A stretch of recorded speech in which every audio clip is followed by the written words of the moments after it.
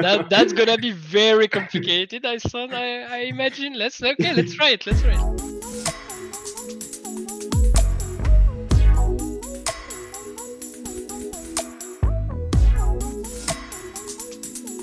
So hello everyone, welcome to the next episode of Cloud You Do, the podcast that is focused on cloud technologies.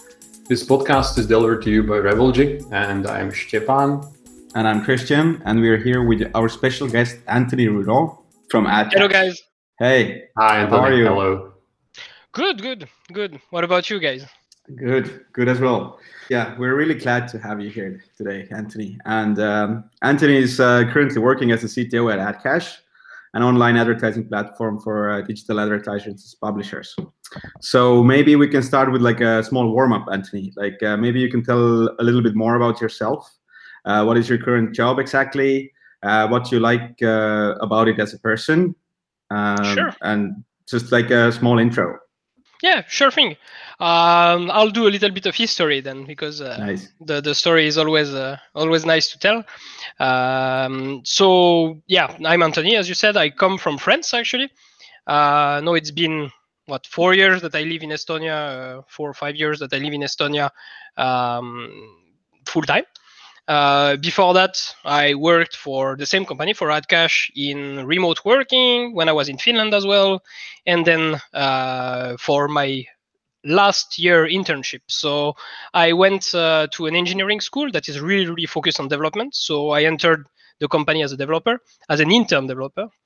I was doing some JavaScript and some PHP. I was really bad at JavaScript. But since then, I knew the CTO of the company, so I was kind of always keen to help him, and that made me fall to the other side of the development. I started working in infrastructure with servers more, moved to a sort of infrastructure engineer DevOps position that we had in the company at the moment, and then forward from that, I did multiple things, architecture in the solution architecture in the company, and now I took the position of CTO a bit more than a year ago, and this is where I am right now. Okay, cool. But why did you decide to move to Estonia, like physically? Because as you said, you were working remotely beforehand. So well, this has we will probably talk about that as well for the CTO position, because it's the same story basically. For me, the reason why I moved to Estonia and why I accepted the more managerial position while I'm actually a tech guy through and through from the beginning of my career and my studies and everything, is for exactly the same reason. When I was in France, I actually had no problem working together with the people there. We had a very good synergy. Remote working was actually not too complicated for me, apart from maybe the risk of burnout. If I did it like maybe 4 or 5 more years, maybe we wouldn't have the same discussion right now. But I was working, let's say, long hours, but I was enjoying it, so it wasn't a problem at all for me. The problem, however, is that when you actually notice something that you think, okay, actually, I think we could do that better. We could do something different. You actually can't really change it easily when you aren't on place. It's really hard to be a change agent in a company if you are the only one remote. Or if everybody is remote, then the problem doesn't exist. But if you're the only one remote, then that becomes a bit complicated. And I had multiple ideas, things that I wanted to change, things I wanted to be more involved in, and things like this. So this is the reason why I moved to Estonia, and as well because on a more how do we say that, like pragmatic and day-to-day life thing, is that back in France, on my first year, on my first job, I had to pay so much tax at the end of the year that I was like, okay, that doesn't make any sense. Like, I don't know if you know the system in France, but we are doing, the tax is not, like it changed recently, but it wasn't at the source at the time. So you're working, you think you're doing everything fine, like I'm just out of school, I'm getting my salary, everything is fine. And then at the end of the year, you somehow have to pay like a salary and a half of taxes. And I'm like, okay, what the hell? So this was kind of weird. And also I wasn't in a big city in France, and I actually despise big city. I really don't like to live in stressful, large-scale big cities like, for example, Paris. If you would take the example that usually everybody outside of France take. Everybody inside of France hate Paris, except the people who are living in Paris. But like for me, it was like absolutely not a possibility. And then I came to Estonia multiple times when I was remote for weeks, and I noticed that actually Tallinn is probably one of the best city I could live in, because this has everything a big city should have. It is connected. It has everything a capital city has, but it feels like I'm in a small town back in France. There is no big stress, a lot of movement. The city is pretty clean. It's interesting. It's beautiful. So day-to-day life, looked better there. So this is also displayed in the balance, right? It's very important. If I was not feeling that well, I wouldn't have moved. But the feeling of living in Estonia is great. So, and Perfect. also very welcoming to strangers. Like at the time, like you can speak English, most of the people will understand you. For me, it's a big plus, because apart from my English and my French accent with it, I can't really speak any other language, and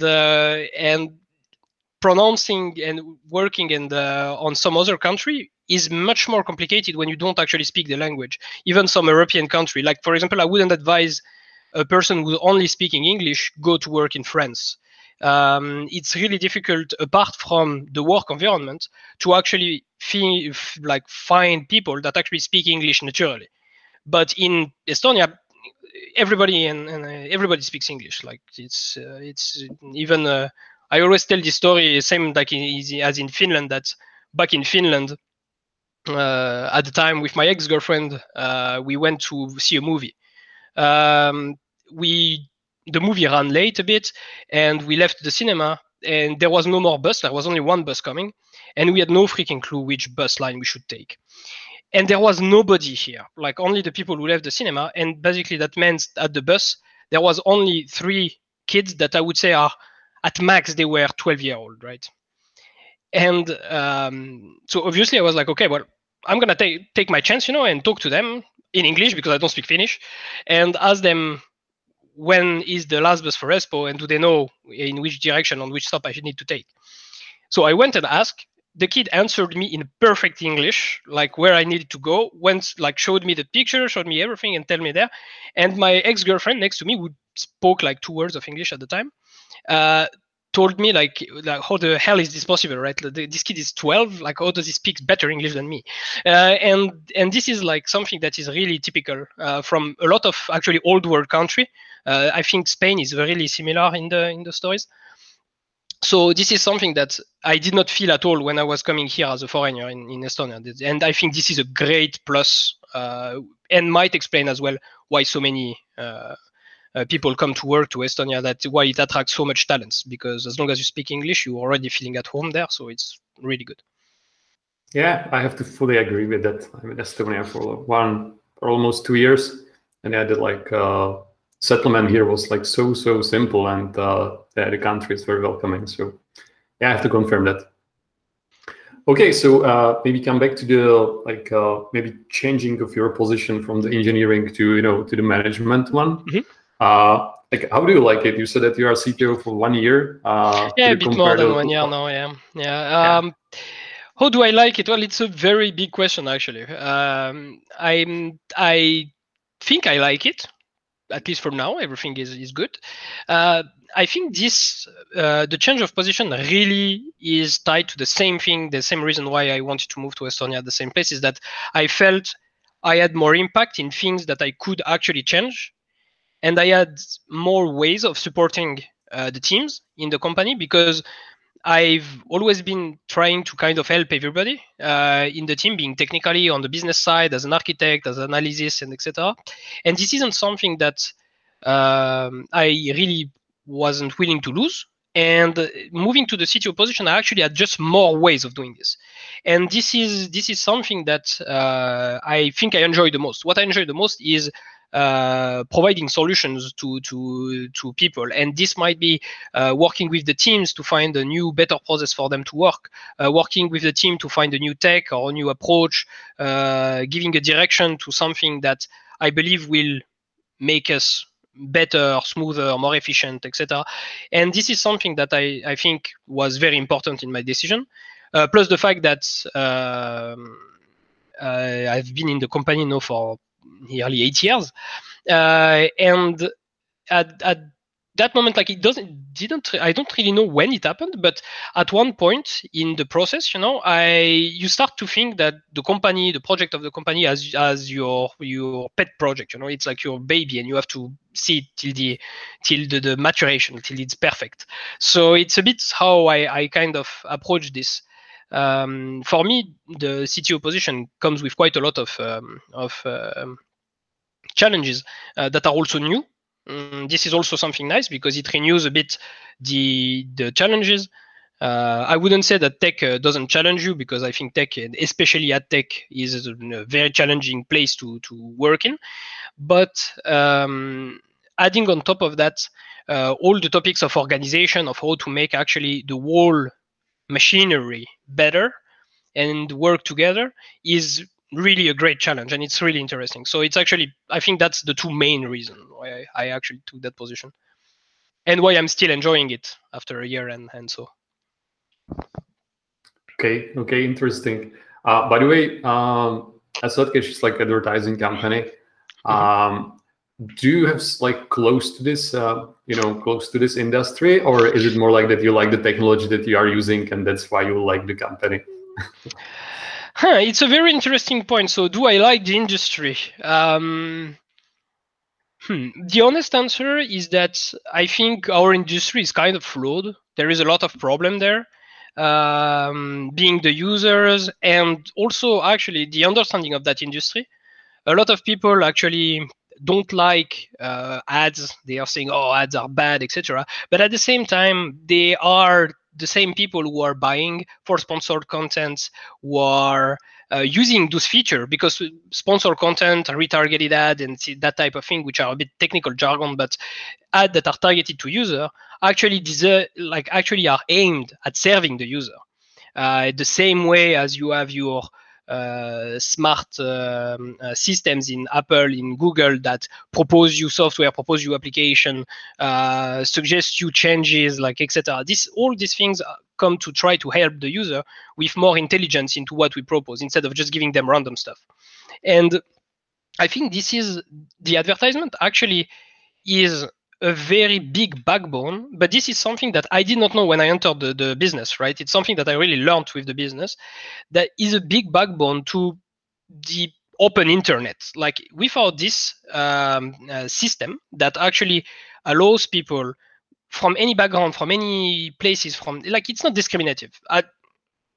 Apart from the walled garden, which Google, Facebook, etc., which are obviously able to put their rules now because they are so strong, right?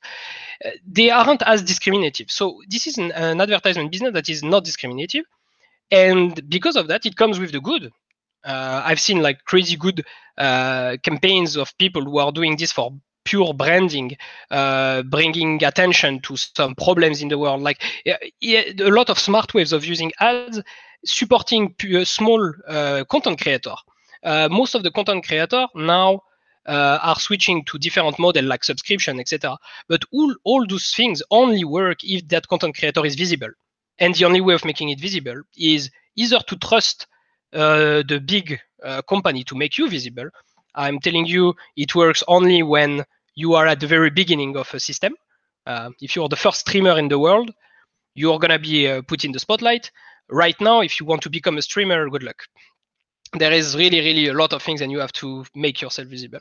And advertisement, open advertisement, is kind of what I think is the important part there. But there is also a shady part of this, right? Like there is malware advertising campaigns, there is all those spam and scam system, etc., etc. And this is like the dirty part, but it's unfortunate that it always will come with anything that is open and free. So you have to fight it. We also do that, and this is something that is really important in the industry end of the way. But you have to fight it. But at the same time, if you want something to be open and free kind of access for everybody, then you will always have those bad guys that try to take it to their own benefit. And this is, yeah. So the industry itself, I would say like it's a bit of a love-hate relationship. There is a lot of place that I find interesting, and the technical challenges, you touched on a point that is very interesting. The ad tech technical challenges are crazy good. Like they are really, really interesting. The business model is so aimed at making the best of very, very, very small actions, very small events. So as I always explain, like when I explain the business model, is that you have millions and millions and millions of events and billions of events coming, all of them bearing 1 cent of revenue, or maybe a tenth of a cent of revenue, and you have to make your margin out of that. So you have to actually be able to optimize, be efficient, be cost conscious, etc. into what you're doing, and this is really an interesting challenge. A lot of the hacker thinking, you have to think out of the box and things like this. So yeah, I think that would be for the advertising industry, specific industry, really niche in general. Okay, actually, this leads us, to like another question, which is partially connected with the thing what you said, that you need to do the money on the very like low margin or just like a few cents. So are you using actually some cloud technologies, and if yes, like which of them? Yes, I am. So we are actually using Google Cloud in technologies in terms of service provider, and we use from them mostly right now their VM services. So we use virtual machines from them and all the networking suite that goes with it, firewall, network balancing, like whatever, everything goes there.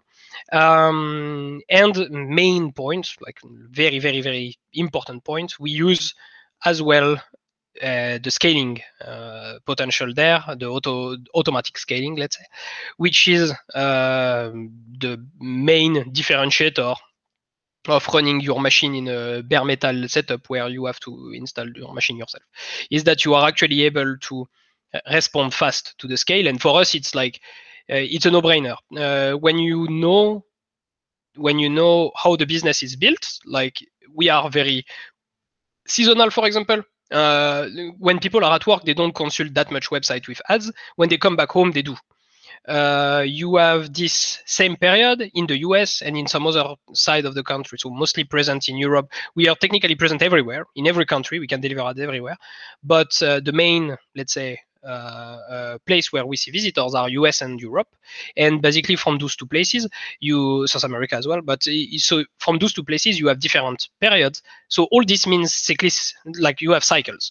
You have cycles of load. And the more you basically have to do trade-off if you don't have auto scaling. You have to choose, okay, I will shave off the peak of traffic that I get, so I will get less money to make sure that I don't pay too much, or I will pay much more than I'm supposed to pay for half of the time, just to be sure that during the peaks I manage it, right? So this was the old style of pre-scaling systems when you were in bare metal. But now with the cloud, you actually don't need this problem at all. Like this problem doesn't exist at all. You can just bind everything to your load and make sure that you pay exactly what you actually need and that you answer to the best reliability and the best availability for your user. So I think that was definitely the main reason why we use cloud, and still is now probably the main reason. Of course, a lot of things comes afterward, like especially now in nowadays years, you have like a lot of new topics coming up. This isn't something we do in the company, but for example, without public cloud, there is no way you can run a company with no ops method.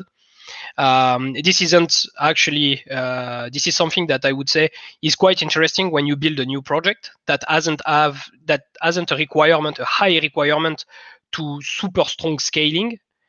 Then in this case, going no ops with all the facilities, Kubernetes or Docker, Terraform systems, etc. Terraform can work everywhere, to be honest, but stuff like Kubernetes or App Engine, if you take the specifics of Google services, are things that you can actually run without having any knowledge of operational admin sys, etc. Which means that this is actually perfect for a company that is starting. You can focus on development. You don't have to care about the infrastructure so much. all this comes at a cost, obviously, but at that time you probably don't have that strong of a scale, and your product doesn't require a very, very strong scaling potential, so that you're actually not going overboard with the cost. And you're very safe. So this is like, I think the cloud in general is nowadays in nearly every business there is a way of integrating all or part of the business to the cloud, and there is a smart reason of doing so. Doesn't mean however that fits everything. Yeah, actually that was my question, like where you see like that it's not a good fit actually, and it's not a good idea to use the cloud. Well, it really depends. I would say there's two things for me that are important. There is one thing first. Cloud comes with a fair amount of knowledge that you need to have beforehand when you're using it. So you need to understand really well your architecture, that you are not building some over-architected, over-engineered machine, because that is going to be a nightmare later on to migrate. It's the same in bare metal. The difference is that in bare metal, you likely will not incur the cost prohibition that the cloud will bring you there. The second thing that for me is like the reason why we have some things outside of the cloud. So we use Google Cloud, but we also use some bare metal systems. We are hosted at LeaseWeb for that. So those companies actually can provide you things that are specifically scaled to exactly what you need. So the cloud has to be generic. He has to be able to provide you as much tool as possible to scale infinitely, or virtually infinitely, into what you need. But it is much harder to actually custom-made hardware for you that actually will not become at a crazy cost. So what I would say is that the main reason why you would want to use bare metal is if you know exactly what are your requirements, you are 100% sure of the load that is going to come there, and you don't need a reactive scaling, like very fast reactive scaling. In this case, you can definitely build something in the bare metal, which is both going to be easier to maintain in terms of reliability, because the cloud is not in your hand. If something goes wrong in the cloud, you have to hope that the companies running the cloud is going to do as fast as possible fixing the issues. In bare metal, you usually control everything, apart from the really low-level network things, which you can trust your operator there. I would say, anyway, don't go bare metal with someone you can't trust, and things go with vendors that are trusted, because this is too important to fail. And then, if you are 100% sure of the load, you can build something that is custom-made for you, that is more efficient, more cost-efficient than anything that is in the cloud. And I think this is the main point. Like, cost efficiency is basically what you're looking at there. Provided you have all those requirements beforehand, you can actually use bare metal to go there. Yeah, thank you, Anthony, for digging deeper and giving those insights on that matter. You already covered some of the questions I wanted to ask from you, so maybe we. Sorry. No worries. It's awesome. I mean, we love to hear that, and I think all the listeners also. So, but just maybe understand like a little bit like more in a specific way, like what are the actual challenges you face as a company that started as a startup? Like, yeah, do you have some kind of? I can imagine you have some legacy systems or technical debt that comes up with the growth, like some parts of there. Exactly. So I'm gonna make a bit of a preaching talk about some things, but something that is very core to me as a tech is that I don't really believe in legacy. So legacy for me is a term that has been invented as an excuse to say that you don't want to dig into a code that is too old and that you don't understand. It's a real problem. The technical debt is a real problem, but technical debt and legacy as it's usually defined actually happens straight away. Even like you're developing a new system, it's likely that already part of that system is legacy, because you've developed it in a way that is over-engineered or under-engineered at the moment. You have done it for a reason, but it still is there. There is no documentation because you had no time to create that documentation. There is no, so already those part of software are already legacy, or they are based on a software that you learned over the last 6 months, but that software already had 2 major because it's a 2 bleeding edge tech that you're using. It has already 2 major and it's not controlled, and you have an issue already with that, and it's already legacy. So it's like, for me, legacy isn't a time frame. It isn't really a time frame. It's an approach to the code. So you can say that this code is legacy and consider it as a problem, or you can see this code as a piece of creation of whatever, of software that is solving a problem. Is that piece of code still solving the problem? Yes or no? If it's still solving the problem, then there is no reason to consider it technical debt. This isn't a problem yet. And I think what you need to have is a plan for that. You need to have a lifetime plan for these things. Okay, how do we evaluate those that actually will, in the future, near future, far future, become a problem and will not be answering their role anymore? And this is something that is true for everything. And yes, we do have those problems, of course, in the company. That's like, I would say, that's why I was also making a little brief on the legacy. You don't have to come from a startup. You can be anywhere in the world. This software problem of legacy exists. I'm 100% sure. Whoever is telling me we are a company, we have no technical depth and no, the only reason why this person or this company would have no technical depth and no legacy is either because they don't produce code, or they have no clients. So if they have no customer or they don't produce code, then yes, they probably have that. But if they have any or the other, for sure they have legacy, they have technical debt already.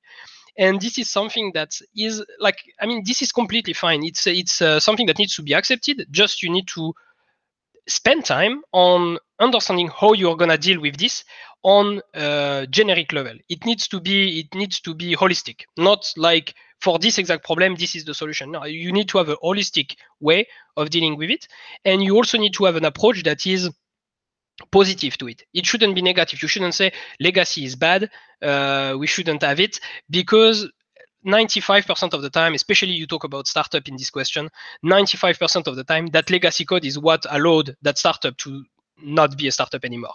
So it had solved problem at one point. It is a piece of code that worked. It is a piece of code, however, that is outdated now. So that needs to be handled correctly.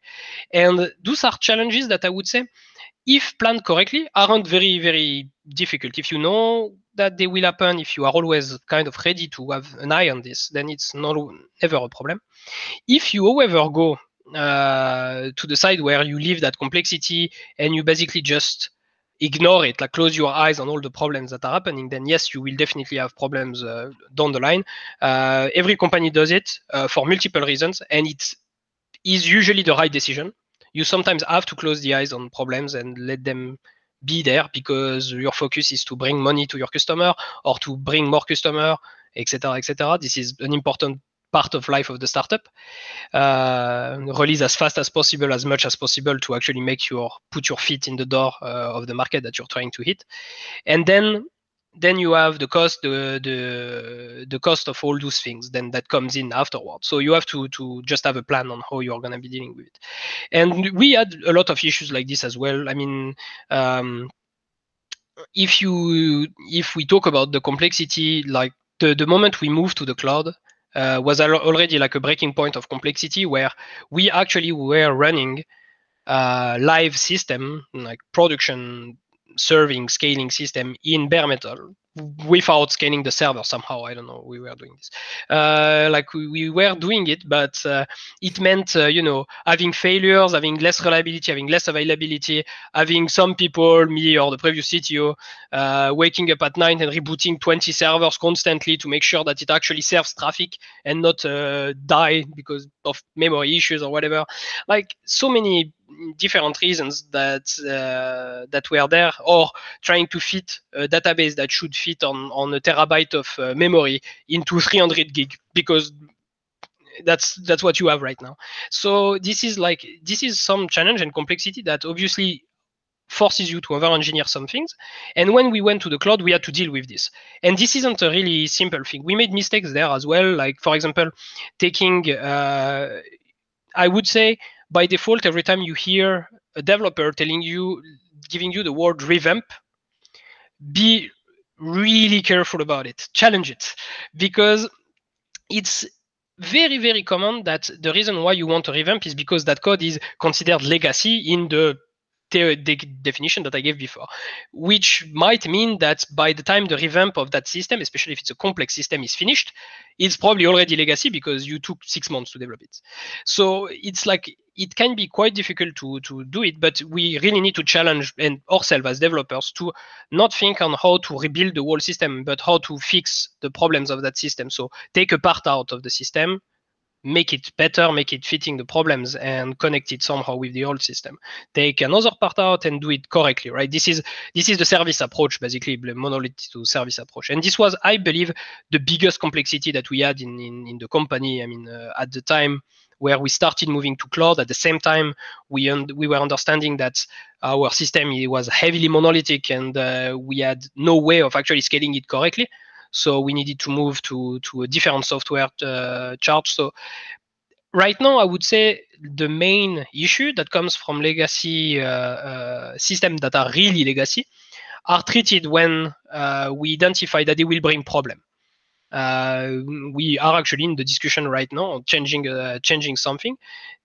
The only reason we are doing it works fine now, but we want to make some upgrade to it. We want to change things. And that will not be possible with the previous technology without spending much more costs and resources on it to actually make it happen. When it becomes to this breaking point, then it makes sense to do something about it and change it. Just as to be, yeah. So, sorry, Anthony. I just wanted to ask, do you have some like resources or books or some materials like, you know, from where you are actually gaining these like knowledge and experiences, or it's just like learning by doing? It's fully on-site learning here. It's fully on-site learnings.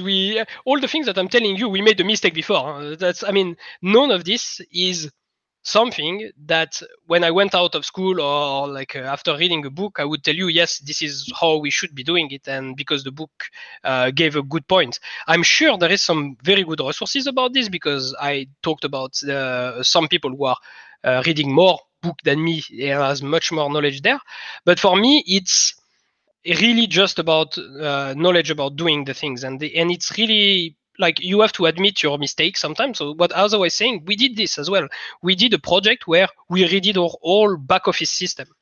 We did it, but the first way of doing it, we did it wrong. We just went with like 3 people, said, okay, you have to redo the back office. See you again in 6 months.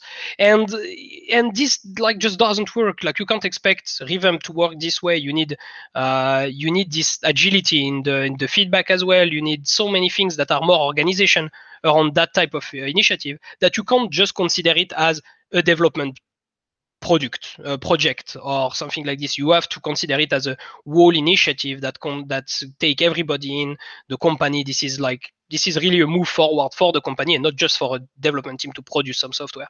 And this is, I think, legacy is, end of the day, it's exactly this, just about having a right process or the right, like I'm using the word process a lot, but maybe in this case, it's even a bit of culture. It's having the right culture toward those problems and processes to support it. And then you can really abstract yourself from all those problems, and you have a method kind of to dealing with them. And as you said, it's all learning. So failing is not a problem as long as you are not gonna be failing 3 times for the same reason. So yeah. Excellent, Anthony. I mean, I think like for the listeners or all the CTOs who will listen to this podcast, I think the biggest takeaway is as you just shared, like this lifetime plan, and also this other thing, like being able to close your eyes and not overthink sometimes when you have to maintain the ongoing problems. Yeah, exactly. Yeah. When you have to answer your customers, end of the day, right? The reason you work and you develop and you build system is to answer a need of a customer, of internal customer or external, doesn't matter. But it's for you to answer a need. So it's important that you are actually answering that need. So you can't only focus about technology.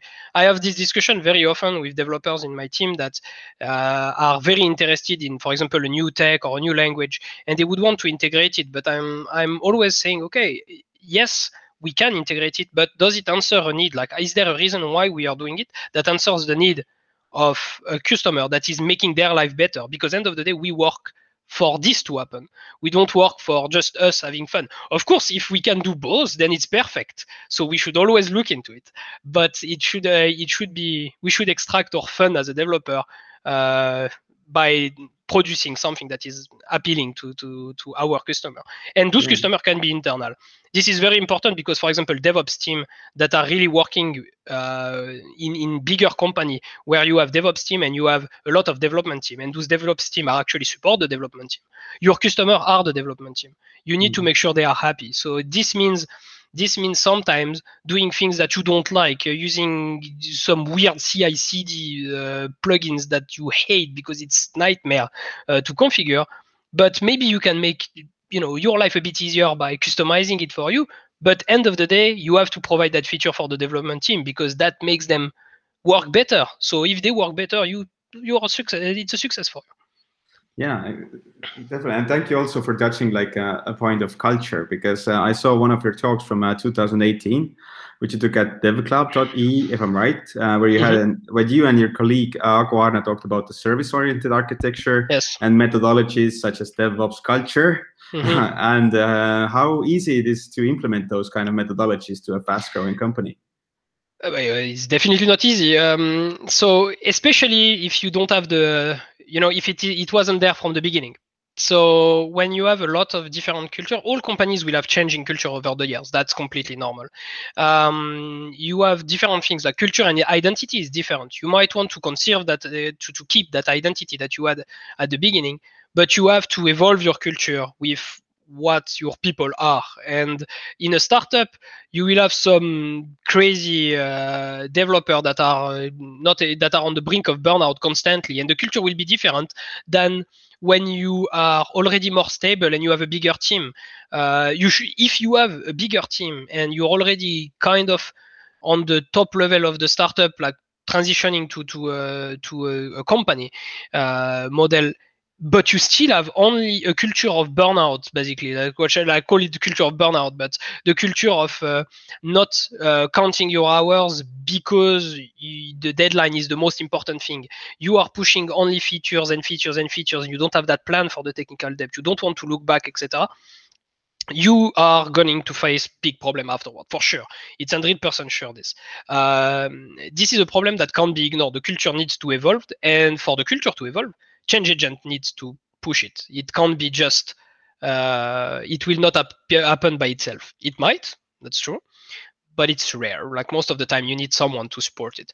And this is the role of anybody, from the CTO to lead of the teams. Even sometimes, like, to be honest, developers that show the culture change agent potential usually don't stay simple developer very long, because showing this type of change agent position will give you leadership naturally, because you will be kind of seen as the guy who want to make the thing move forward, and that translates to leadership in the team quite often.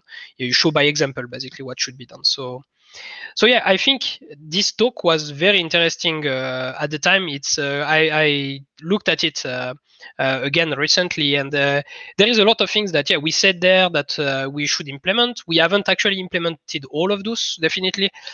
Some things are still in the work. Some things take very, very, very long to ingrain into a company and actually move forward. Something you want to integrate, and the moment you start integrating them, you understand that you have a lot of prerequisites that are necessary. So, for example, the DevOps culture, the fact that people should think a bit more global than just the thing that they are building, like what they are producing directly. A developer should understand a bit how life of his application is gonna work, etc. Is something that is nice to say, but it's extremely hard to actually push to people without wasting a lot of resources on this. So basically spending time on writing endless documentation that nobody's reading, etc., etc. So it's really about the culture change, and this really takes time to grow. So this, for example, I'm quite happy to see that in our team, we are seeing curiosity coming from this. So this means that what we started in 2018 is slowly bringing fruit, right? It's like we have this curiosity of, okay, how are the things working in the back? Also, we have this will from teams that are maturing in the company to actually take over some of the things that were done by the DevOps team at the time. So can we build our own server images, at least describe them, and you just have to review them? Like, how can we do that? So we use Ansible. Can I build the Ansible playbook? This is something that is the fact that it comes from them is the main thing on how a culture should be, like basically being adopted. And you can't push it top down. A culture pushed top down is just orders. It's not gonna work. The moment you're not there to somehow put the pressure for it to be done, it's gonna disappear straight away. Because people, if it has to be pushed top down, then people don't understand why this is happening. And this is the main reason. So I would say that from this talk, a lot of things we've went to, especially in terms of service architecture and things like this. A lot of things we started doing, but still, to me, the DevOps culture is an infinite project. Like there is a North Star about something that is going to be perfect in the world, but I am unsure if we will attain it one day. First, because I'm thinking that every year this North Star goes like as one thing added on it, but also because this is a constant improvement process. Like it's really constant, continuous improvement. You really have to continuously improve yourself and the culture and the ways of your working for this to actually become nice and healthy. So yeah, I would say that's we are on the way, and I'm not really surprised that it after 2 years of moving there, we've discovered a lot of issues. We fixed a lot of others. At the same time, we brought like this great ripple effect, which actually had to move to some other things. Okay, how do we cooperate with the product departments? What are those the cooperation between business, product, and dev? How does this all work together? All this rippled out from these talks of making DevOps communicate together with their dev team. Right? Yeah, that's really cool. I mean, even like you're touching this point in change management perspective. Mm-hmm. And it's I mean, if this event actually made this push for everybody in your team, that's the most amazing thing that can happen, you know. Yeah. And I also had a question, like how is it today at AdCash right now? Like how do you position it? Like can you measure like how many of those methodologies you have already implemented in your culture? I think we are somewhat halfway there into what I would really want to do.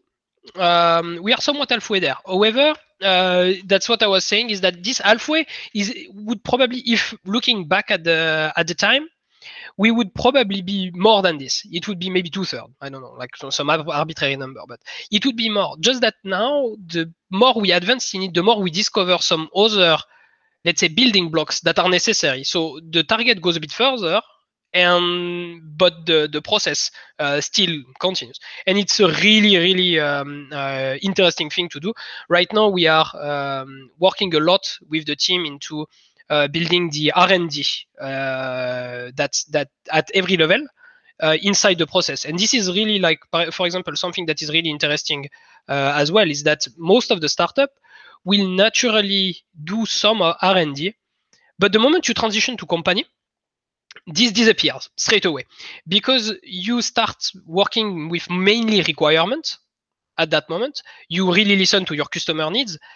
When you're a startup, you have this balance yet of crazy things that you're trying to do because you're innovative in this field, and the fact that you're as well answering the needs of a customer that might or might not be there yet. They might not know that they have this need yet, but you are building this there.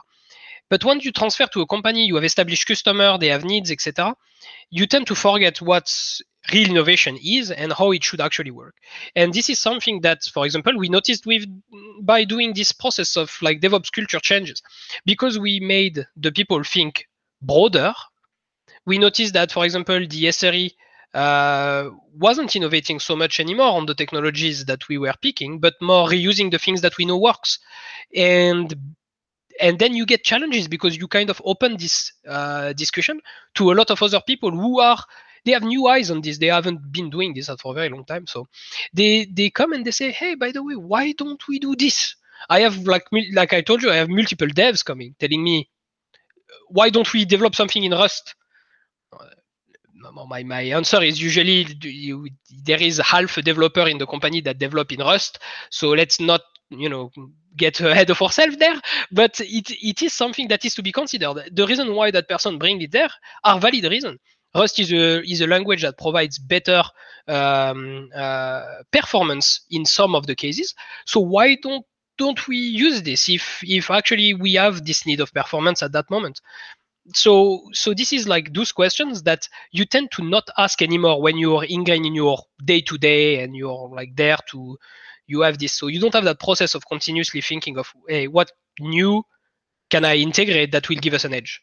It's interesting. Like, but by the way, how do you see it right now? Is it like how big percentage of your time are you investing into these more like cultural topics and DevOps topics and like people management and people helping, and how much time you actually invest into the technology itself? It's changing from time to time, but I would say now the balance turned more toward change management, culture, people, and things than technology.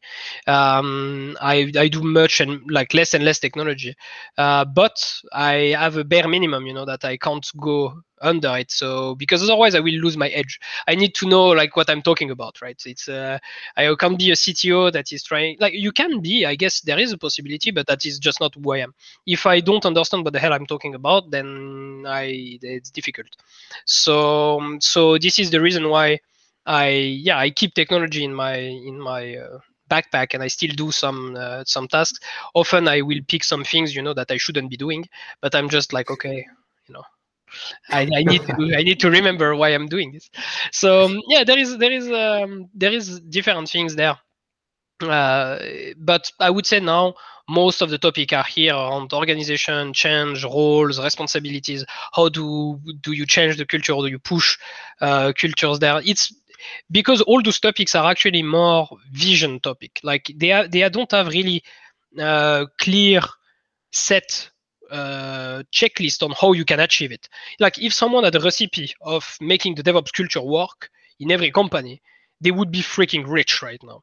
But this isn't like this isn't how it works, just because every company is different, every person are different, and culture is about people, and you have to take the people into account. I mean, that's the main point. So yeah, this takes more time, but at the same time it's really interesting. You seeing the changes in people, seeing how the people evolve, seeing the freshness of like having those like, let's say, opening the door of those type of discussion. Then you can see that some people are actually, they were waiting for that. Like I don't want to put my hand in the fire and saying this, but I am sure that in every company where those discussions aren't really openly done with the people that are, and I'm not talking like executive management and things like this. I'm talking really the people who are on the front line, and that can be in any places, business, tech, doesn't matter. But really at the front line, talking to those people about this, some people are just waiting to become like to become change agent in these topics. The only problem is that rarely those people will be doing it by themselves, because this is a really big investment of energy for them to both do their job and at the same time be pushing this. You will be hitting closed door constantly, and this isn't a fun thing to do. So some people will have the willpower of doing this, some people will not, and this isn't a bad thing. Like everybody is different, so that's your role. Like, and I'm talking as a general thing, but as a manager, that's your role to open that discussion. It's your role to actually make sure that everybody can bring their piece to the building, to what you're trying to do, and also that you leave them the possibility to speak on these things. And this usually changes everything. The moment you enter this room, like it might take time, because you might actually take meetings and discuss. We take those guys in and ask those questions, and you will see them completely lost, like with eyes like this, because they aren't used to that. So they will be like taken aback, they will be unprepared, etc. Next time you do it, you will probably have maybe one or two people that came with some ideas, and then next time they will be prepared. They will actually have proposition for you, and then in the year time, you actually just got yourself two leaders in changing the culture. Like this is just really about opening the discussions, and this is something that I learned in the past, and I'm trying to do more now. And it's really, I'm learning as well. Like, I mean, this is the same for me, right? Everything goes, like, I think everybody's learning at these things, but this is great. Like, this is what makes it enjoyable. Yeah, I really like your approach, and I think it has to be nice to actually working with your team. So yeah, it was nice listening to this ideas about also the culture and not only about the technology. Mm-hmm. And we had like a lot of like serious discussions right now, but I have like one a bit different question. I know that you are like a lover of beers. Could you tell us which one is your favorite? I think this is probably the second hardest question that you asked me. What is the favorite, my favorite beer? As a type of beer, I would definitely go with barley wine. It's a really, really weird type of beer that's not a lot of, it's very niche, but it's something that I really enjoy a lot. However, I would say that my favorite beer at the moment, because it keeps changing, is the Pohjola Leevike. I think this is probably my favorite beer. So Estonian brewery, and the beer that is that has both a bit of sour? Is it sourish, and as well as like this kind of fruity aftertaste. Perfect. This is exactly what I usually drink right now in the somewhat winter, not really winter anymore, but in Estonia it's a bit you have only winter and then autumn. So yes, this is I would say this is the answer. Yeah, Leevike for now.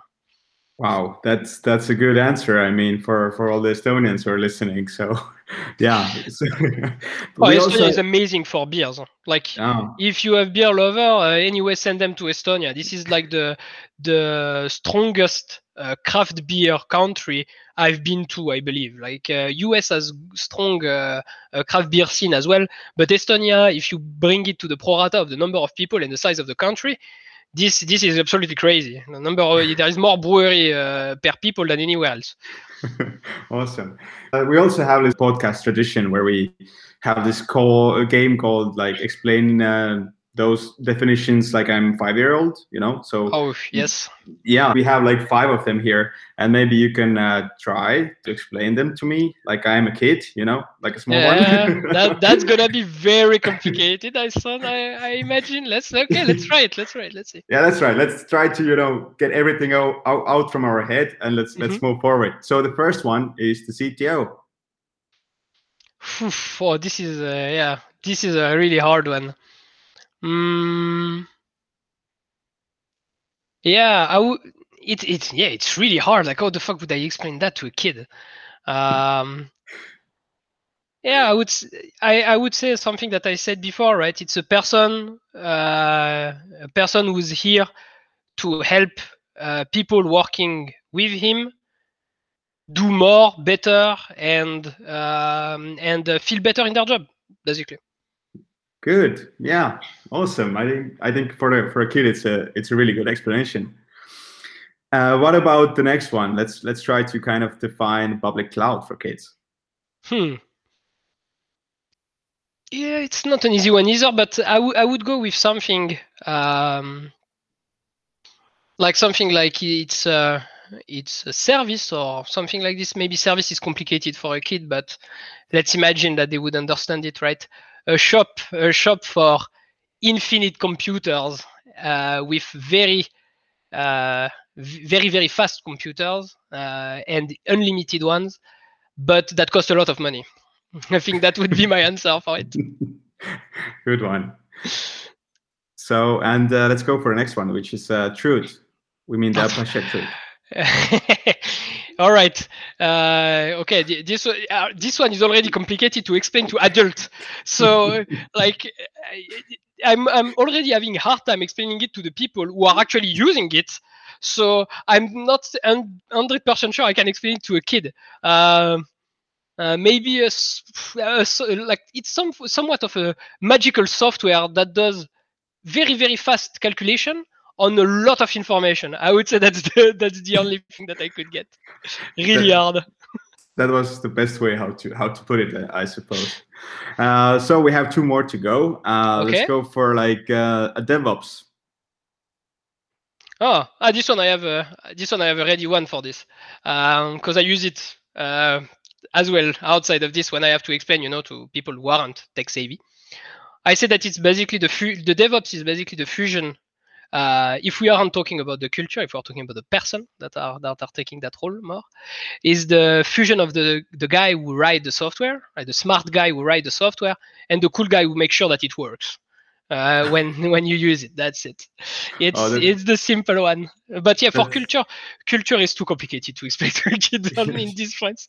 Yeah, it was the nice way to put it, and it's quite clear for even for adult. So, and not the least, but the last is like AdCash, like your company, AdCash. Yeah, I would say just basically we are a bunch of people that make sure people, content creators, so people who have websites, people who own websites, can display advertisement, get some money for it, and that's it. Like I would say that's pretty much it. Obviously, I should add that we also are making money on that, because this is probably something that is important. So basically, like we're a money machine. yeah, exactly. I think most of the company are money machines. Yeah. Maybe we should go with this definition for kids. Perfect. Thank you very much, Anthony. Actually, maybe next time I can do it even more fun, and I can bring my 4-year-old daughter and try to check if she'll really understand it. That would be extremely fun, yes, because I believe, and we could be surprised, because kids usually have a really interesting way of seeing things. So that could be really interesting. Yeah. I think you got yourself a concept here. Yeah, next time we have to try it. Okay, and we have like one of our last parts of the podcast where we are usually asking our guests for sharing with us like some favorite stuff or favorite media they follow. So could you please tell us like 3 media you follow? And it doesn't have to be like necessarily like, the industry specific, so not the technology ones. It could be like some hobby ones or whatever. Okay, by media, if I understand media as let's say platform or type of entertainment or information that I digest, I would say that I usually read articles, like small articles. So I don't really follow per se a specific media platform or something like this. I usually cherry pick things that look interesting to me. Usually through like the classical things like Hacker News, Medium, Wired, or something that I find on Reddit. But in media channel, there is for entertainment purposes, I actually use quite a lot of Twitch.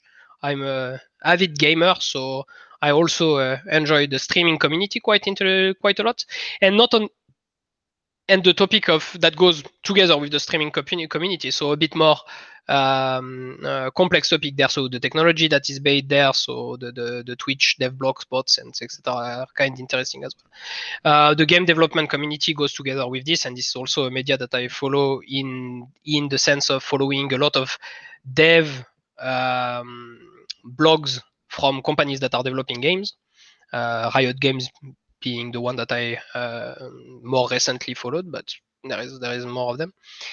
And yeah, I would say like mostly that is the type of media that I really consume, like mostly articles that I cherry pick from Medium, Wired, etc. And this type of media, which are more entertainment, Twitch, etc. Okay, you mentioned also Reddit. Do you have some favorite subreddits actually?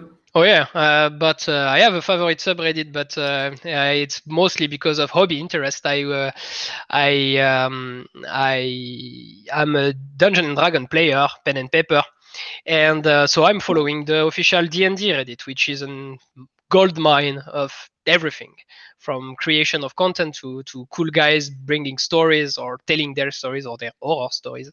You can even see here the map behind me of Dungeon and Dragon region behind my head. But yeah, so yeah, D&D, and more recently for the fame and the fun, I'm quite a lot following Wall Street Bet. If you haven't followed that story, I I advise you to look into it. This is an extremely interesting topic. Yes, exactly. Well, right now nobody can predict what the fuck is going on with this. It's like this, as you said, and like this, and it's like this again. So who knows? Who knows? But yeah, this place is really a fun mix of knowledge and very serious discussion and complete crazy memes. So it can be quite entertaining. Yeah, it's a good mix. And for the Twitch, you have like a favorite streamer? Oh, it's a very big question. I follow mostly French streamers right now because the community in France is really interesting.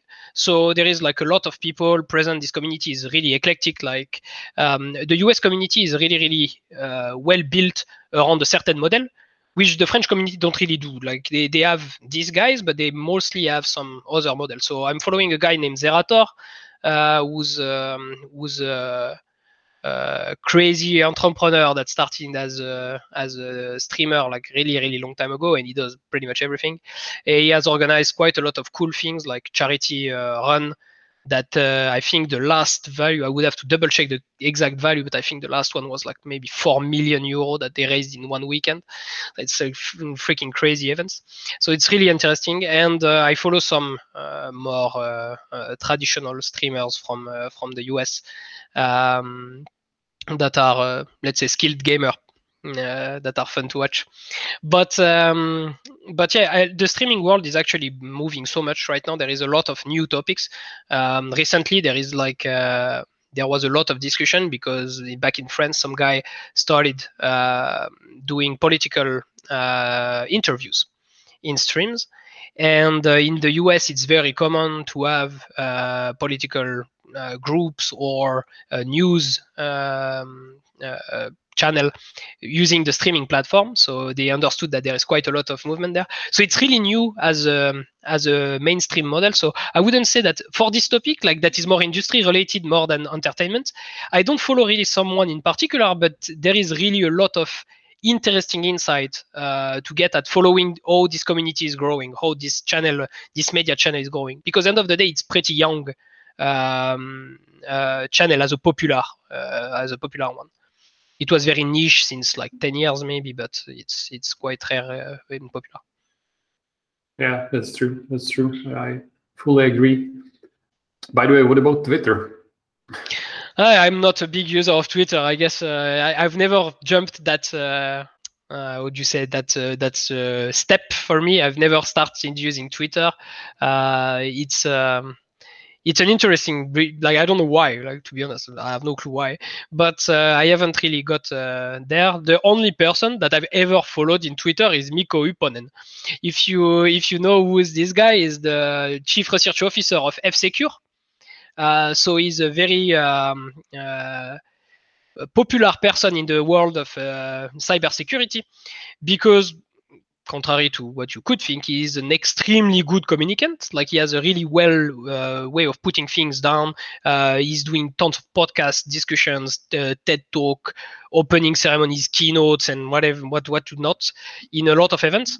And he's really interesting. He has a very interesting take on most of the issues, on most of the problem. While being one of the most active public researcher on this topic, so on cybersecurity. Totally agree. I recall this guy as well, and I mean, if he's speaking, you will understand everything so clearly, yes. And the way he puts it, it's amazing. So yes, this guy would be a champion at Explain Like I'm 5. Yeah, definitely. You should invite him. Yeah. Yes, yeah. Should have told him to answer instead of me. Yes. No. To just wrap it up and sum it up, Anthony, thank you very much. I mean, it was lovely to meet you, and all those insights that you share with us are so practical. And I mean, there's lots of value in all the listeners that are going to listen to our podcast, and really look forward to catch up with you in the future as well. I'm glad you liked it, and I really enjoyed my stay here as well. Like, it was a pretty nice format. Talking to you guys is always welcome. So yes, for sure we can organize that in the future if needed. Oh, that's great. But yeah, for all the listeners, it's all now. So we are finishing up. And thank you for listening. And make sure to follow our Revolci Facebook and Twitter page, handle at Revolci. And join our meetup groups at Cloud Native Prague if you haven't already. And thank you for listening, and see you next time. Thank you. Thank you, guys. See you next time.